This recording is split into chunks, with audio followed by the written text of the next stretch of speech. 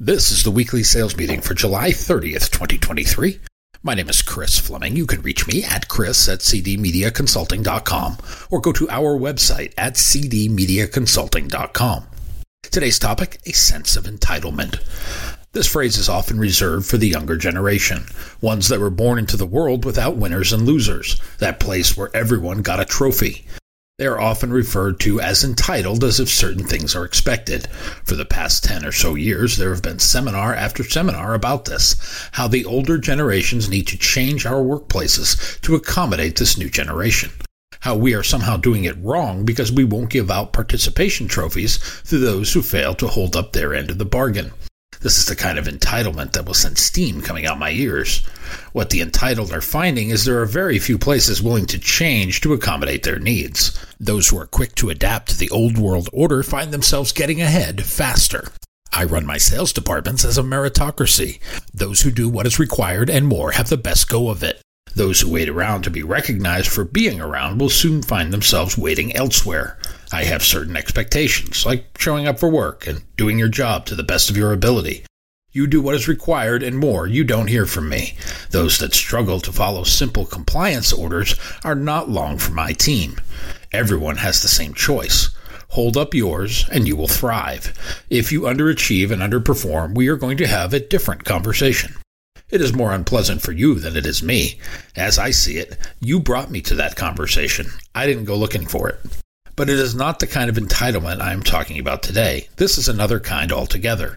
It is a story I remember from my first real department head. It is a story I heard from a man named Mark about the best and most prolific seller he ever saw. Mark told me this particular story about Maximilian Schmidt. According to Mark, Maximilian, or Max as he was known, was the best salesperson ever. What made Max so good? Max was enthusiastic and passionate for his job.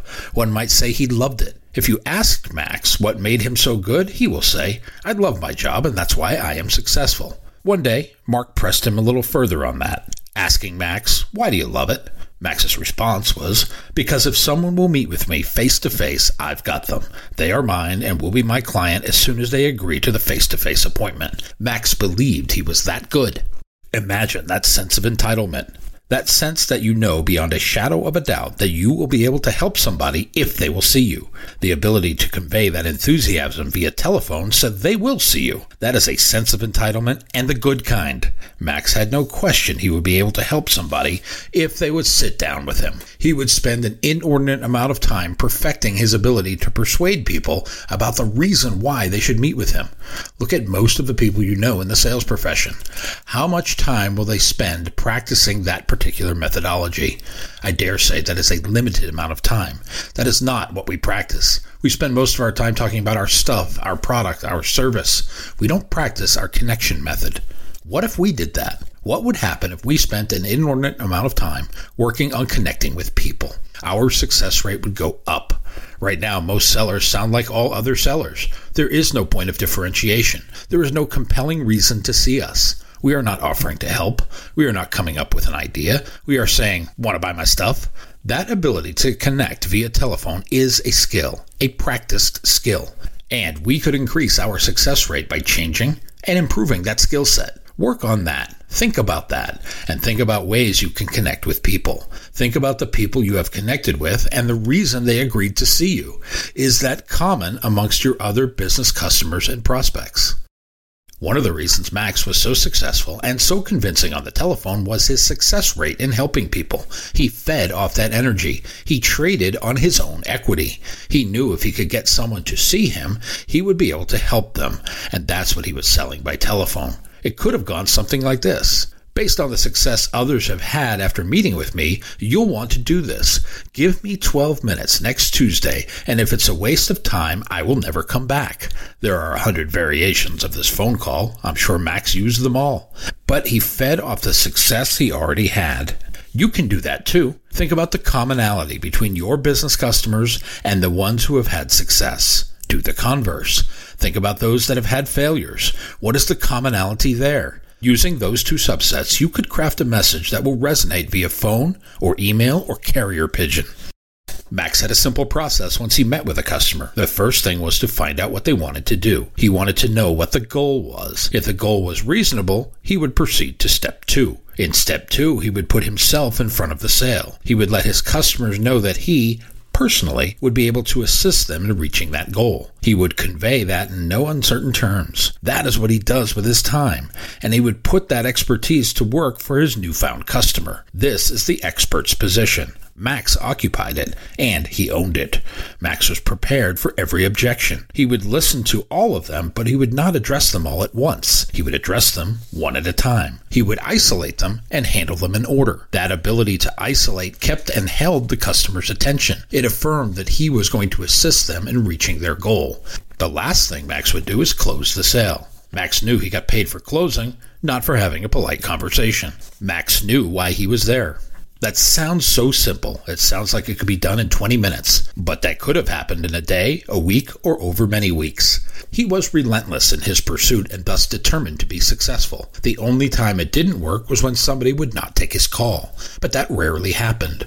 It rarely happened because Max sold with enthusiasm, because Max loved his job, because Max believed he would be successful, because Max showed up with a sense of entitlement. He believed he is entitled to the sale. He is entitled because he knows his product works. He has a litany of people who have been successful using it, doing what he recommended, so he can have his sense of entitlement. Think about all the people we have helped in the course of our sales career. Does that not inspire a sense of entitlement?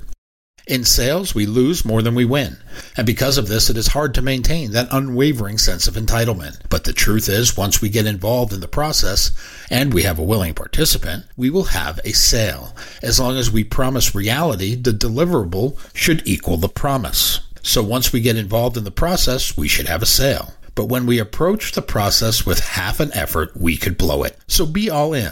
Be enthusiastic. Be determined. Be relentless. Be like Max. Have that awesome sense of entitlement. Believe that sale is going to belong to us, and we will love our jobs as much as Max. In staying with the theme of Max Schmidt, what are the characteristics of great sellers? What are the common traits they all have? And do we have those common traits? In my daily routine, I look for 2 main characteristics in hiring sellers, and they are the 2 characteristics I cannot teach. I can teach a lot of things, but I can't teach these: desire and curiosity. Some will define desire in different ways. I would say it is a sense of want to. It is that ability to care about what you do and how you do it. And curiosity is the idea that there is always more to know and more to learn. This never-ending quest to find out how things work and how you can make them work for you in your situation. Did Max have these? I venture to guess that he did, although they manifested themselves in different ways. His desire may have displayed itself in the number 1 trait. The number 1 thing Max possessed was an undying optimism. Max believed in Max. He believed in his ability to help customers, and the thing he desired most was the first meeting. It is here he would convey his belief and enthusiasm for what he did and how he did it. This is why he was entitled. He was entitled because he believed. He knew once he could get involved with the customer, he would convert.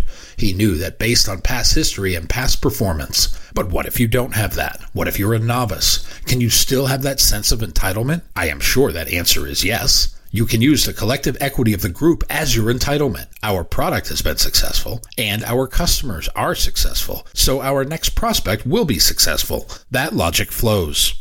But you have to believe. You have to believe that your product produces results. You have to believe and trust that what your team is telling you about the successes they've had is true. You cannot go in as a skeptic. It helps to sell something you believe in and believe it to the nth degree. If you are disingenuous with your belief, it will be spotted and revealed.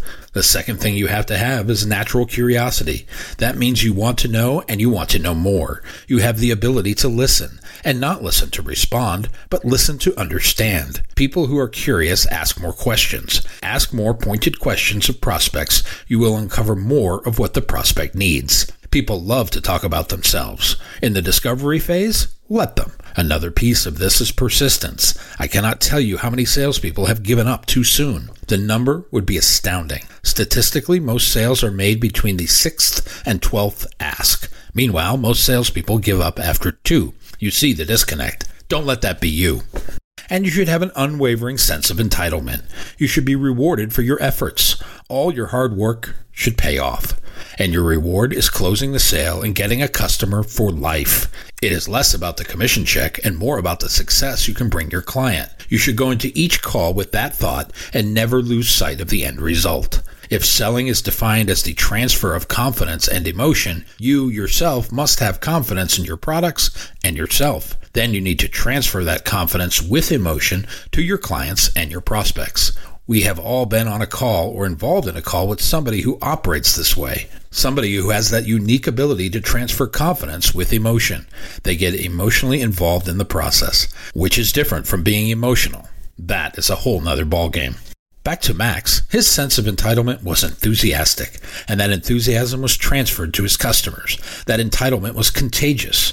You see, people respond to enthusiasm. When you are excited about what you are selling, and you do so with passion and enthusiasm, people cannot help but respond to the positive. And that positive response fuels more enthusiasm. This marks the difference between good and being great at our profession.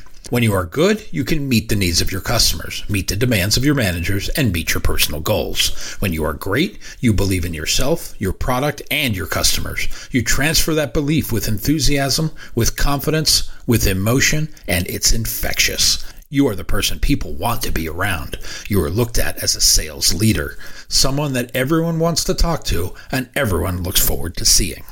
Is that you? My book, Yes, I'm a Salesman, You Can Be Too, is now available on Amazon.com. If you like what you have heard here today, please consider ordering a copy or two. You can always give one to a friend. Go to cdmediaconsulting.com right now and follow the instructions to order.